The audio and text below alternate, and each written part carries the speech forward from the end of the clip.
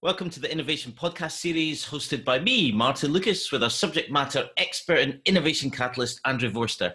Andrew delivers keynote talks all around the world, has worked for FTSE companies, and we will be mining the gold nuggets from his brain.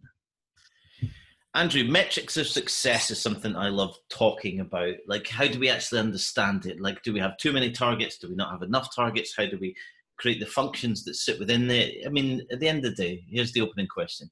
How do you measure innovation? Wow, that's the million-dollar question. And there is no single answer. So this is genuinely going to be a discussion between us, because a lot of what I have to say is very much linked to your area of expertise in human behavior. Because it's not so much the how isn't what's the one metric? Because let me get that clear, there isn't one metric to measure the entire innovation process. There are multiple different metrics depending on the kind of behavior that you're trying to encourage and the outcome that you're aiming for. Okay. So when I was responsible for an innovation, an R&D department. And when I first set it up, it was greenfield. It was the first time it had been set up in this organization. And I sat down with my direct line manager, a senior vice president, and we were discussing. He turned around and he went, you know, this is a big investment that I've got agreed with the board to set up this research and development competency to drive innovation. And they immediately wanted to know what's the ROI. So I'm going to give you a target. I want to make sure that you guys are constantly innovating. I want 10 new ideas per month. And I went, easy, no problem. I'll have a brainstorming session with my guys. We'll give you 200 ideas in one shot, and there's our year's work done. We've hit our target. And he went, well, that's not going to work. And I went, well, why not? So he goes, well, what's the benefit of the ideas? I said, well, I don't know. You just told me you wanted to measure me on ideas. So Right. Ideas is what you'll get. So I went, no. They need to be good ideas. So I said, okay, define for me what a good idea is. And he went, well, it's got to generate some revenue. I said, how much? So he went, well, I don't know. It depends on how much we put in. I said, right. So if you want it quantified, quantify that for me. Do you want a revenue increase of 20% over the investment that you put in? And also, how are we going to measure that revenue increase? Because I'll tell you what will happen. We'll come up with a new product, idea, concept, service, and then sales and marketing will claim that that's only incrementally increased their revenue, which they would have increased anyway because of this other thing that happened. So I said, it's rather like marketing. You can never really figure out which part of your marketing is responsible for which part of your increases in sales. That's one of the all-time questions that people try. And it's the same thing when you try and measure innovation purely on revenue. So we went round and round and round with and I said, look, I'll tell you what, why did you go into the board and get this thing approved? What was motivating you? And he said, well, I'll tell you what, we as an organization are not perceived by the industry to be very innovative. And we want to increase our profile across the industry. And we want our customers to perceive us as being an innovative organization. That's why I put my neck on the line and said, we need a new R&D department to drive innovation. I went, right, now we're getting closer. So if you want us to be perceived as a more innovative organization, what you need to measure is whether or not that perception is increasing or decreasing. Like, for example, in a customer satisfaction survey. And to be perfectly honest, if that's what your intention is, we actually don't really need to do very much innovation. We need to give the appearance of doing lots of innovation and being innovative and being thought leaders in the space of innovation, driving innovation across other companies. We don't necessarily have to do by generating loads of products in order to shift that perception. If we can show people how to become more innovative and inspire them to become more innovative, their perception will change. So we finally agreed that my department's metric would be the result of a new question that was included on our twice-a-year customer satisfaction survey. And the scores for that one single question would determine whether or not we were doing our job. It wasn't going to be measured anymore on number of ideas or the revenue being generated or anything, because we had drilled down to the why. That's the key thing. And I believe too many people try and measure the wrong damn thing. And as a result, they get the wrong kind of results from their innovation program because they become fixated around these quantifiable things because they understand numbers. What's your thoughts in terms of motivating people to do the thing that you're trying to do? I think it's a really interesting one. I mean, off camera, we've had this kind of discussion, not this one, but one that just helps me as ever. I'm always on a hunt to understand where my bias is poisoning my mind, is influencing me beyond seeing things from a neutral point of view. Does that make sense? Yeah. Yeah, so for the fact that I spent most of my career in revenue solutions or revenue generation, sales, marketing, consulting, psychology, all this kind of different stuff, right, is that I often think about, well, what's the revenue gain of doing innovation? And that right there is exactly the problem that you're identifying, because when you walk through that whole scenario, what you're actually identifying is the type of why that people want to focus on. However, I think that people are really stuck on what. Because to answer your question, the what is number of ideas. The what is revenue generation. And it's not that. That's not what people are trying necessarily to do. It could be combinations of that. And I think that's what's key.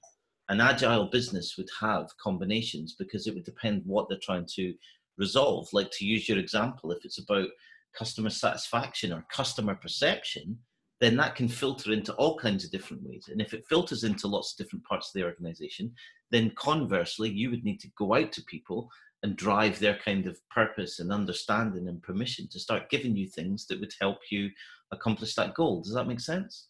Yeah. Yeah. Okay. When it comes to the innovation maturity of an organization, sure, that's when I think there are some of these quantifiable metrics that do make sense. So, for example, if you've never run a formal innovation process in your organization and you decide that it's a good idea for a whole raft of reasons, you have your why, but you're at starting point zero. And the first thing that you need, apart from, as we've discussed before, the inspiration, the ingredients in the form of tips and things like that. Apart from that, the very next thing that you need is ideas and input, problems to solve and concepts to test out, or ideas put forward.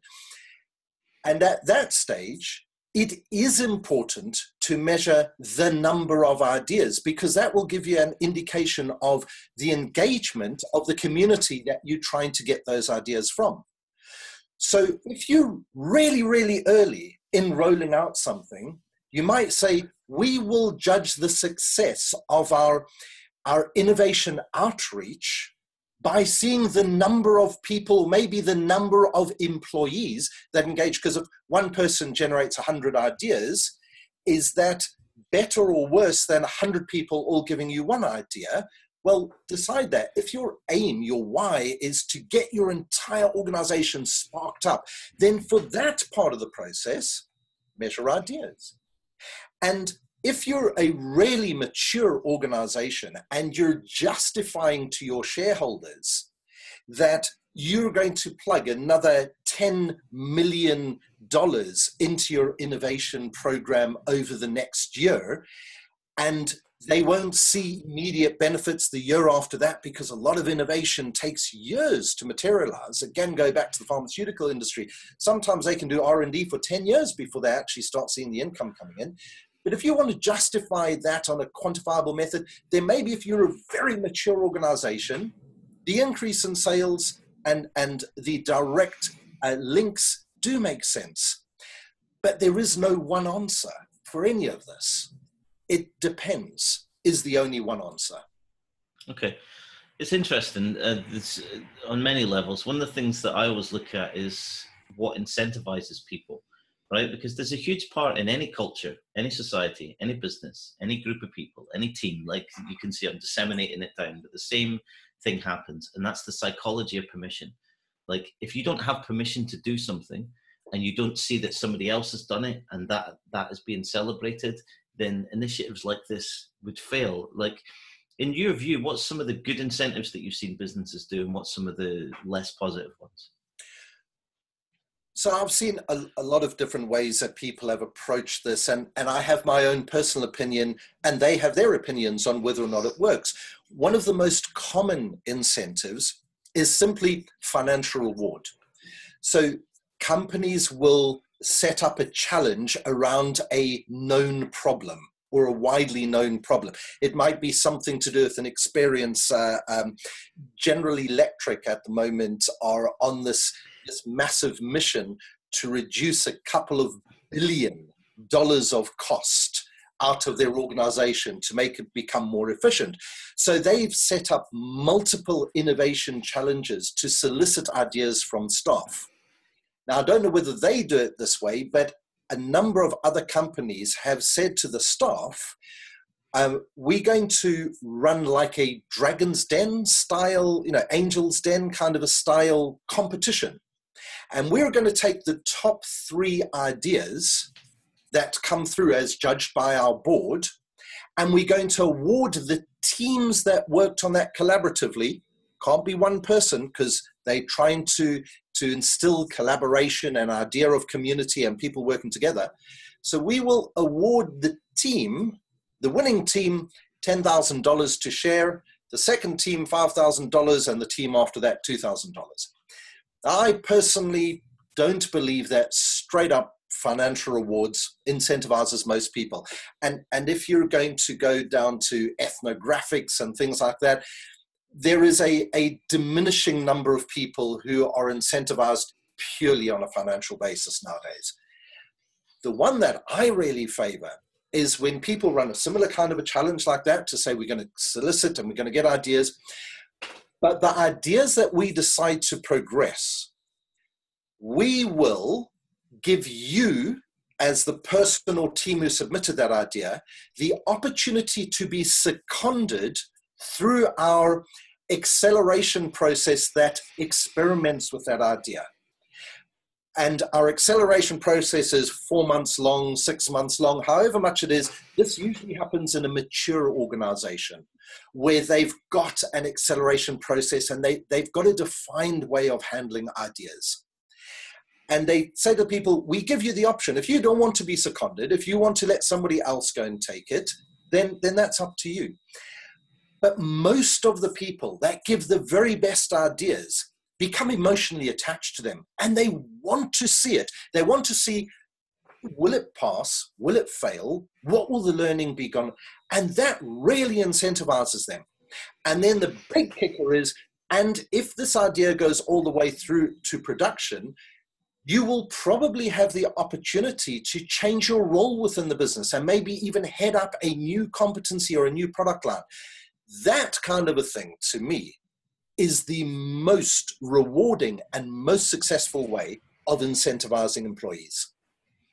I love that. So a couple of comments, like continuing the discussion as you framed it at the start, right, is that one of the biggest problems that I come across for any kind of culture change, any kind of transformation, whether I'm doing analysis or working on a live project, is that I think of an organization like one entity, like a person. And often what you find with that individual, that company, is that they don't have the self-awareness of what people think about them. Employees don't like the organization that they work in because they don't feel that they're cared for, they don't feel that they're listened to, and they feel that there's not enough change going on, or there's too much change, or combinations of that. You're familiar with these kinds of things, right? Very much so.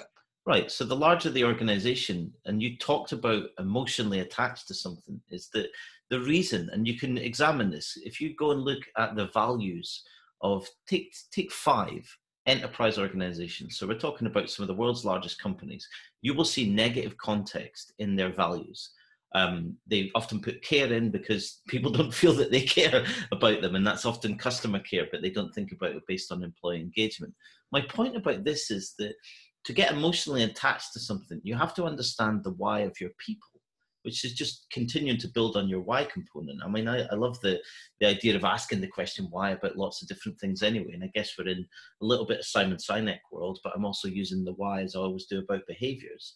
Like, if you can understand why people don't generate ideas at the moment, because it's not just as simple as people implementing funnels, as you've talked about. It's not just as simple as people implementing this Dragon's Den and stuff like that. Like, just by the way, just FYI, I hate that as an idea.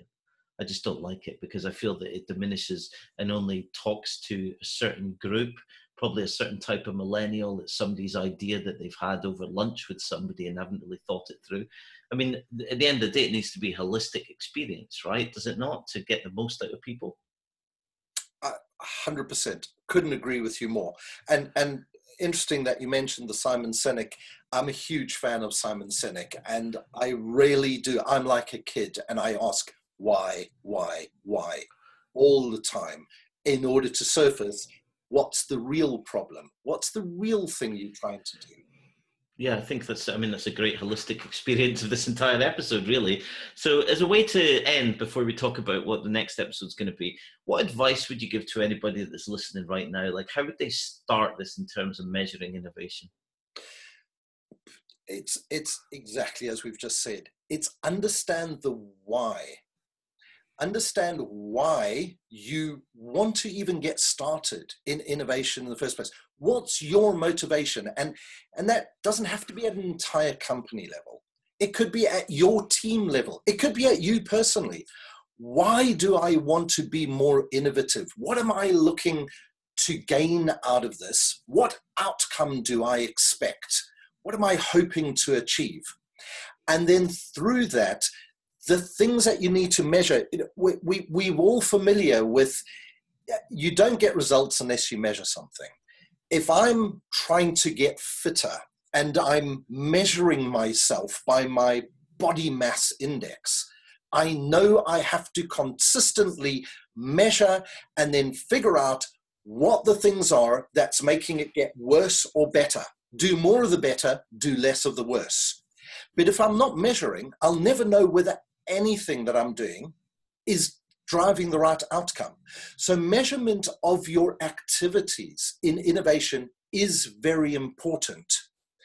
But measuring the right thing is what will stimulate the right behavior.